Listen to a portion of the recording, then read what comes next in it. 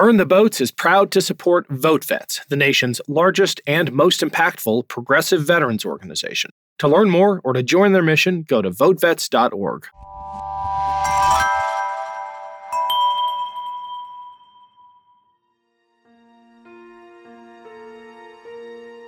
Now, the White House agrees with us that this is probably the only chance until 2023 when the National Defense Authorization Act will pass.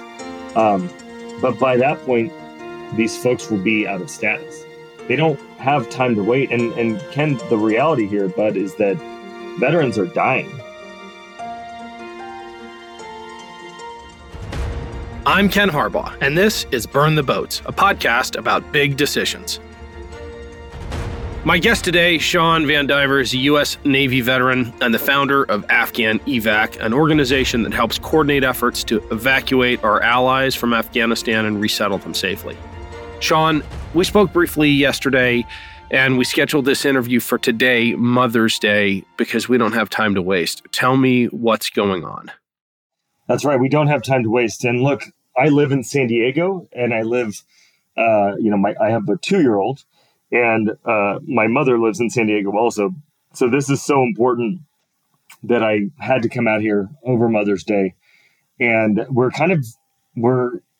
the end of the rope for this effort, right? So I can talk a little bit about Afghan Evac and a little bit about kind of why the Afghan Adjustment Act, or an adjustment of status, and all of the various other things that are in this negotiated text, if that's helpful for you. Yeah, it is. I want to get into the Afghan Adjustment Act, but just to be clear, you are in Washington, D.C. right now, advocating, lobbying for the inclusion of some language in a bill that is about to be voted on, language that is going to be critical for Afghans that we have successfully evacuated and many more who are depending on the United States. Tell us about the Afghan Adjustment Act. Sure. A couple things. So I would say it's advocating, not lobbying. We don't get paid to do this. Everybody's a volunteer. So Afghan Evac is a coalition of 180 plus organizations that span kind of the entire American experience, right? I like to say, if we're talking politics, it's from the Squad to the Freedom Caucus. These are folks that are surely lots of veterans and national security professionals, frontline civilians, and other folks who saw what was happening in August, were impacted in some way by Afghans, and stood up and said, no, we're not going to let our country fail at this. Since August, we've been working together. We built a partnership with the State Department, DoD, White House, and more, kind of acting as added capacity. And the most important thing that we're working on right now, after we brought 80,000 or so folks here since August, mostly in August, is this adjustment of status. All of these folks came here outside of the normal immigration system because we brought them here, right? So these folks didn't come here on their own. And right now, because they're outside of that normal immigration system, the options that they have are really limited. And because there's no country anymore for them to go back to, they're kind of between a rock and a hard place. So what this adjustment of status would do at its core is bring these folks into eligibility for lawful permanent residence, or a green card. And there's precedent for this, South Vietnam, other conflicts that we've had where we've brought a lot of people. The other things that it would do is, I know that some folks are concerned about security. And I mean, we're all concerned about security, right? So the only way that these 80,000 folks get vetted again is through this adjustment of status. And that's included in the legislation. There are other improvements to the SIV process and the P1, P2, like United States Refugee Admissions Program is all in there, as well as an additional category for SIVs for those who stood shoulder to shoulder with us, Afghan Special Operations Forces, female tactical platoons, the Special Mission Wings, various folks that kind of believed in the idea of America, stood up, fought for their country, changed their lives, and are now at great risk because of the Taliban taking over. So what's notable and why there's such a burning platform here is that you maybe heard that the president requested that Congress do some supplemental funding to aid Ukraine. And so this we call it the Ukrainian supplemental. This is a bill that Congress is working on that is about how we stand with our allies. And in the request, for the second time, the White House requested this adjustment of status. Now, the White House agrees with us that this is probably the only chance until 2023 when the National Defense Authorization Act will pass. But by that point, these folks will be out of status. They don't have time to wait. And Ken, the reality here, Bud, is that veterans are dying over this. People are so invested in this. We have a resilience duty officer in our coalition because of the great moral injury that has come from this. And that's not even touching on the Afghans here who feel left alone, cast aside, forgotten, all over our country. We're failing at the mission of welcome. And we can't, our veterans, national security professionals, this cross-section of America, the soul of America, if you will, that is present all across this coalition, we can't turn our attention to welcome until we make sure that the government has it right on this Adjustment Act and the government has it right on the kind of primary goal of ours, which is operational relocation. We don't say evacuation anymore. It's normalized. It's relocation. We're just, relocating the folks that stood with us. You just said that veterans are dying because of this. I want to make crystal clear for our listeners what you mean. And it ties to the moral injury that so many have experienced watching the fall of Afghanistan, watching so many of those who stood shoulder to shoulder with us be abandoned. Veterans are taking their own lives out of a sense of shame, right? That's right. They feel like, what was this all for? Why did we go over there and serve? And the reality is that there was a good mission. The work that we did with Afghans absolutely matters and mattered. And the special relationships that we've all developed with Afghans, like I got involved because my buddy Lucky was stuck on a mountain in Rangoon, and I never served with him in Afghanistan. We met in San Diego. And the bond between veterans and Afghans and national security professionals and Afghans, the more than 1 million people who deployed in uniform or out in support of this mission, is so strong that we've got folks that are really struggling. All across our coalition, we have myriad stories of veterans who are struggling with purpose. They feel great purpose from the work that we've been doing, but there's a lot of folks that are out there kind of on their own. And we get stories every week of a veteran who's attempted to take their own life, a veteran who's died by suicide, of Afghans who've died by suicide. And our country has a moral obligation to get this right, and an obligation to the young men and women that we send to fight our wars down the road. I'm not sure how any of our allies, anybody that we need to stand with us in wartime, won't look back at Afghanistan and say, that's the fate we have? No, thanks. So I'm really happy that the White House included that adjustment of status in the adjustment in the Ukraine supplemental, but the work that passing this law won't even, that's just beginning the work, right? We've got to make sure that the crisis hotline has the capacity that it needs, because it's not just veterans doing this, right? We need to make sure that the crisis hotline has Dari and Pashto speakers. We need to make sure that our local government folks are ready for this. It takes, I used to run a veterans nonprofit focused on reducing the stigma associated with PTSD. And look, this stuff manifests over time. This stuff takes sometimes 12 years to really manifest. And we've got to be ready for this. And we've got to be ready. I mean, our country wrote a big check, $3 trillion for our wars in Afghanistan. And what we didn't really think about is the cost on the back end, right? And like, for me, I think a lot about how important it is that we fund the back end of war just as well as we fund the front end of war. We fund training for folks who are processing out of the military, as well as we fund training for those that are processing in. And that goes for the intelligence community, the diplomatic community, the aid community, everybody. But Ken, the reality here is veterans are taking their own lives because they feel like we failed and they tried. And we've been carrying the load for the government. And certainly, I don't want to take away the work that the government did. 125,000 people evacuated in August is a lot.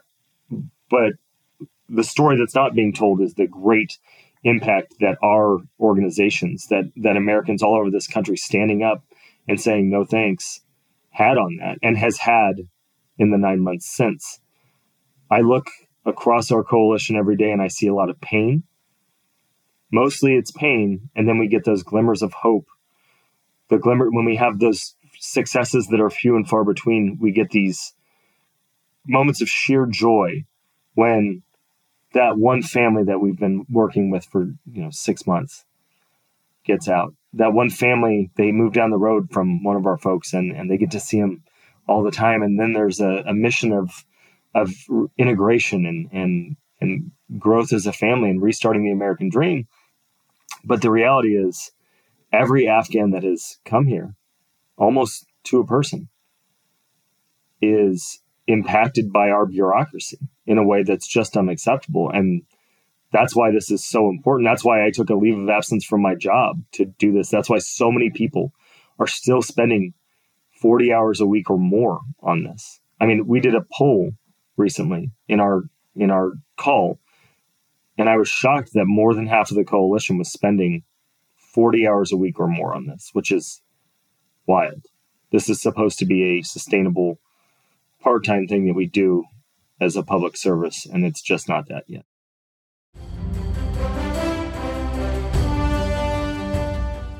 This is Peter. And this is Tom. We want to tell you guys a little bit about our podcast. Tom and I met in college, became best friends, and then teachers almost 20 years ago. Sometimes school just does not allow us to elaborate on the topics that we find interesting, like the real shark attacks that inspired the movie Jaws, or the real historical context to Indiana Jones artifacts. Where does cereal come from? Or are zombies real? Does Ben Franklin really deserve to be on a $100 bill? On our podcast, just like in our class, there are no stupid questions. Just two friends having a lighthearted conversation about history, pop culture, and the context of current events. Listen to History Teachers Talking Podcast from Evergreen Network, anywhere you get your podcasts.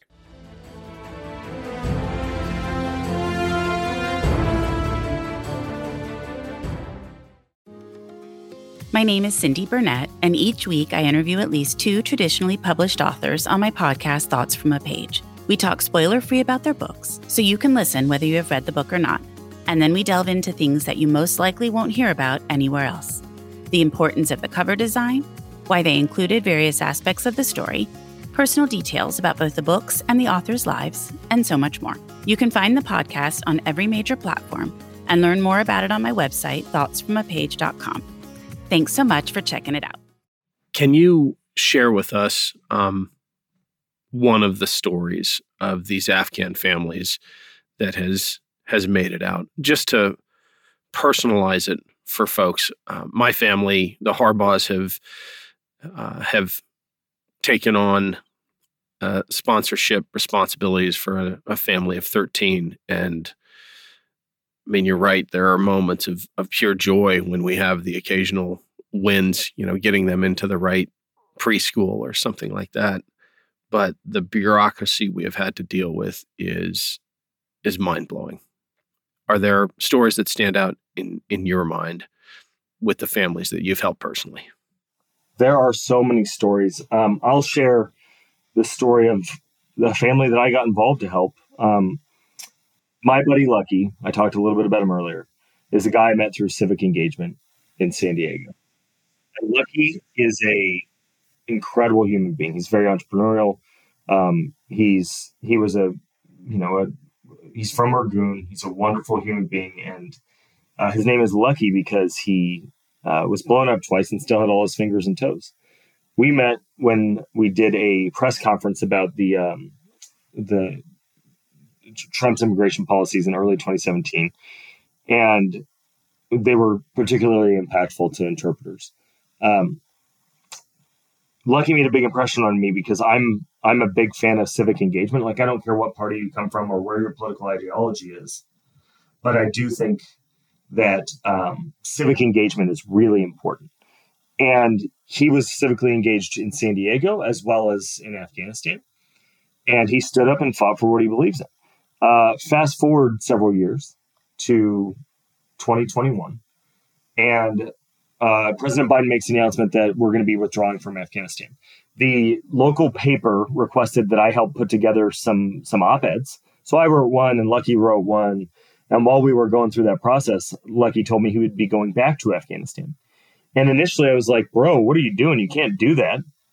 And then he told me, but my kids haven't seen Afghanistan. My mom is back there. She's very sick. I got to go get her set up, and I get it.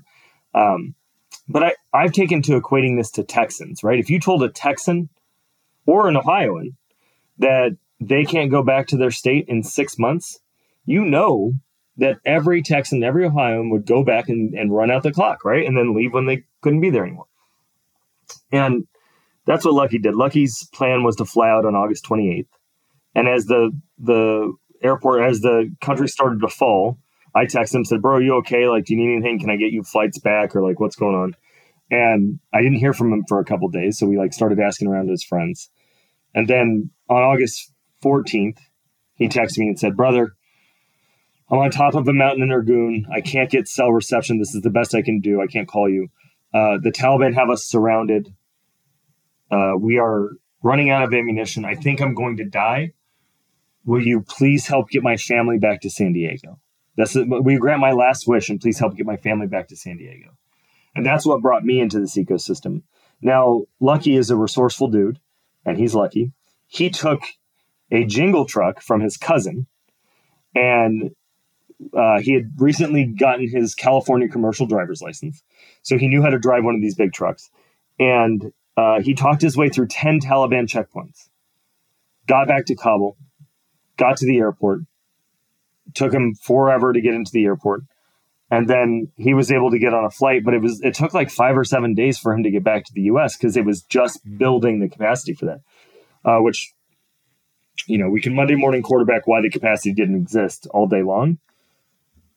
But that was, the hardest part of Lucky's journey started after he got his way through the Taliban checkpoints. And that's a travesty.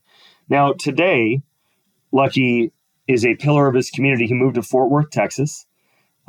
He opened an Afghan halal market because there was no market to serve the Afghan community there. And there's thousands of Afghans there. I went to visit Lucky recently. And what I found there in Fort Worth, Texas, was that nobody had come to visit them. We had a big lunch with Afghan community leaders. And I said, well, where's everybody else? And they said, well, they're back at, the name of their complex. And I said, well, do you guys want to go there and talk to folks? I have been working on the front lines of this for a long time. I have answers for questions about their family back in Afghanistan or, the process here. And so we went out there, and I got to tell you, it broke my heart, Ken. They said that I was the first person to come visit them. They said that their case managers were ignoring their phone calls. They said that communications and bureaucracy are the big problems here. And they were having a hard time getting their social security cards because they went to the hotels they were at, or they went to wherever they were in an interim status, as well as their emergency or their employment authorization documents. So these folks are having a hard time working. They're getting fired from their jobs because they don't have the proper paperwork from our government, and the backlogs are so high. And then in Texas, the state doesn't participate in the refugee program.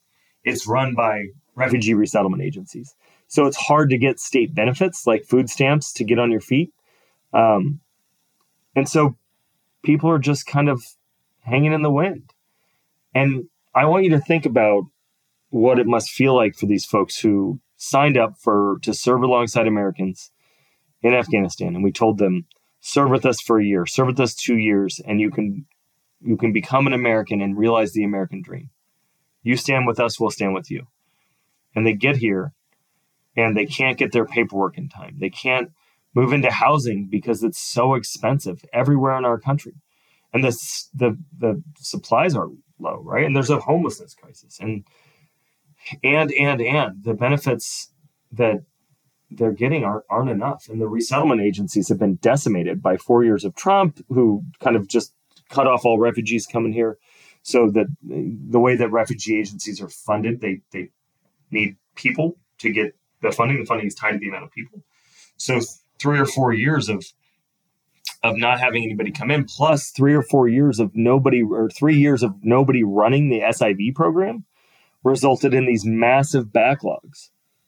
And now folks have been waiting for years. Folks have been waiting for months here at home, and they're just struggling to get by. And this is not the American dream that we sold them.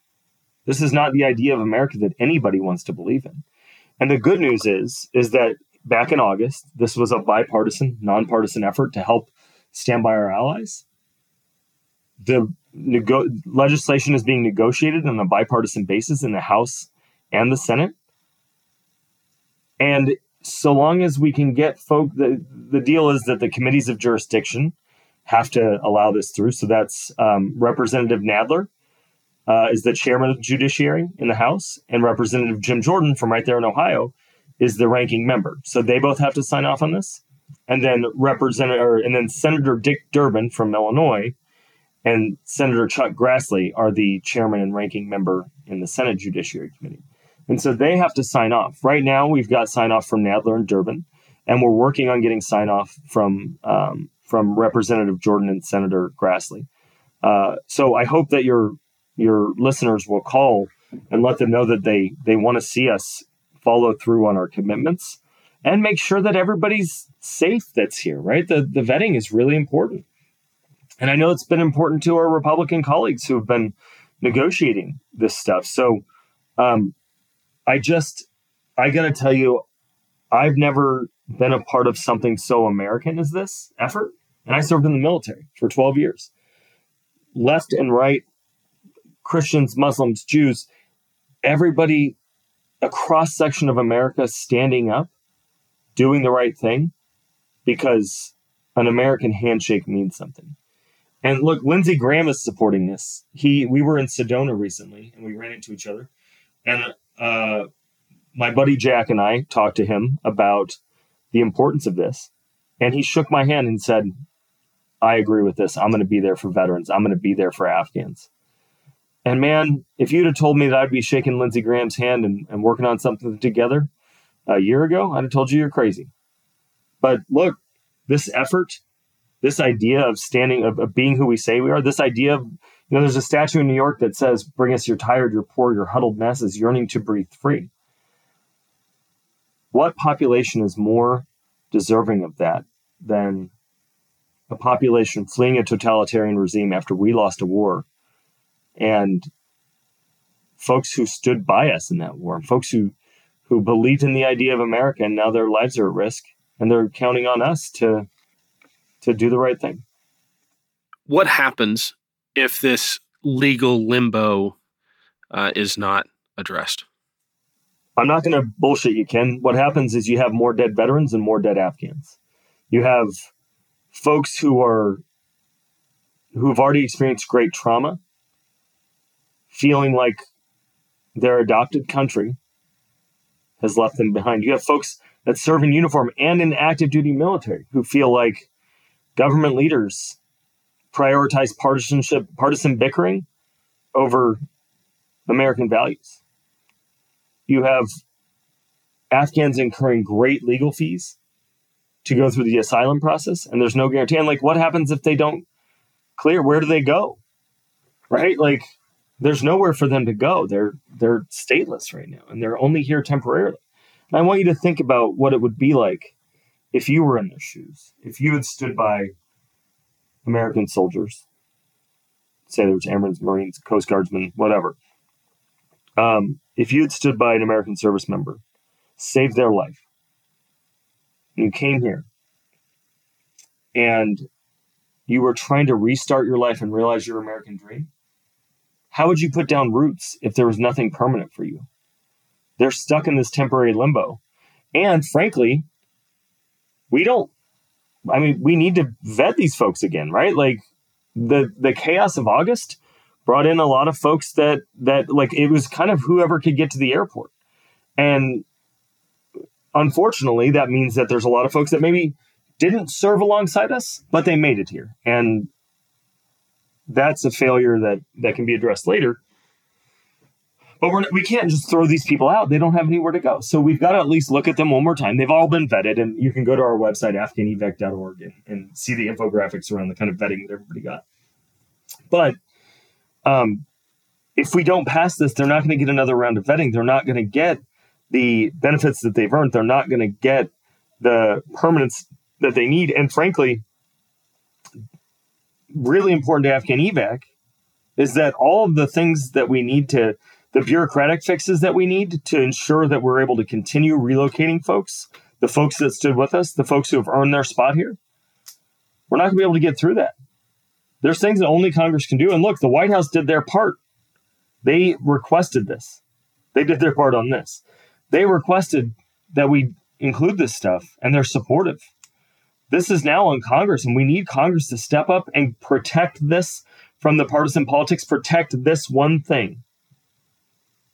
It needs to be a politics-free zone, and we need to do the right thing for the allies that stood with us, just like we're going to do for Ukraine. And this Ukrainian supplemental is the only opportunity we have until 2023, and we've got to take it, and we need people to put aside their differences and get on board with this, because we're not going to forget. Veterans are going to show up, and we know who's blocking this, and we want to work with them. And look, faith leaders, veterans, folks all across this country agree that we've got to do this thing. It's the right thing to do. There's precedent for it. And we're putting our national security at risk by not doing it. And I can't imagine why anybody would want to block this. Well, let's make this actionable. It sounds like the two main barriers right now are Chuck Grassley and Jim Jordan because of their roles on their various judiciary committees. Jim Jordan's number, I'm going to pause so you can write this down if you're listening. Jim Jordan's number is 202-225-2676. Chuck Grassley's is 202-224-3744. We'll put those in the show notes, but the vote on this is when, Sean? How much time do we have? So it's kind of unclear, right? Like it's the deadline that we have right now is this coming week. It's Tuesday, Wednesday, Thursday. But it's a bit of a moving target. The deal on this, though, is as soon as it's in, it's in. And we know that it has the support. We know it has bipartisan support. We know it has the votes. We just got to get it past Chuck Grassley and Jim Jordan. And then we know it's a done deal. All right. Well, I'm rooting for you, Sean. We'll get this out there as soon as possible. Please keep up the incredible advocacy that you and Afghan evac are leading. Thank you so much, Ken. Thanks for having me on the show today. Thanks again to Sean for joining me. To learn more about the policy discussed in this episode and how you can help, check out our show description or visit afghanevac.com. Thanks for listening to Burn the Boats. If you have any feedback, please email the team at kharbaugh@evergreenpodcasts.com. We're always looking to improve the show. For updates and more, follow us on Twitter at @team_Harbaugh. And if you enjoyed this episode, don't forget to rate and review. Thanks to our partner, VoteVets. Their mission is to give a voice to veterans on matters of national security, veterans care, and issues that affect the lives of those who have served. VoteVets is backed by more than 700,000 veterans, family members, and their supporters. To learn more, go to votevets.org. Burn the Boats is a production of Evergreen Podcasts. Our producer is Declan Roars, and Sean Ruhl-Hoffman is our audio engineer. Special thanks to Evergreen executive producers Joan Andrews, Michael DeAloia, and David Moss. I'm Ken Harbaugh, and this is Burn the Boats, a podcast about big decisions.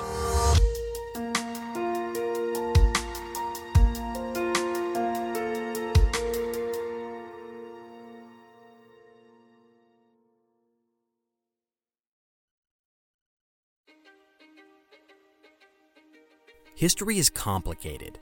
The story of human progress is long, messy, and riddled with controversies big and small. On Conflicted, we dive headfirst into history's most infamous events and contentious figures. We try and untangle the good from the bad, the fact from the fiction, and the monsters from the misunderstood. Was Genghis Khan a murderous butcher or a civic pioneer?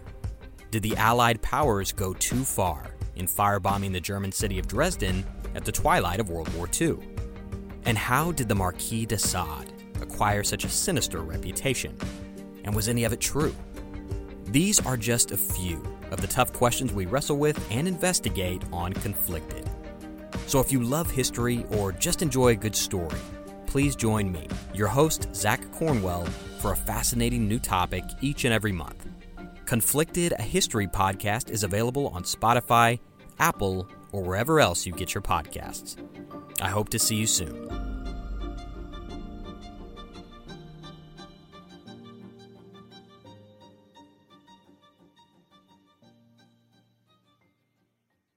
This podcast was produced with the support of the Ohio Motion Picture Tax Credit and in partnership with the Ohio Development Services Agency.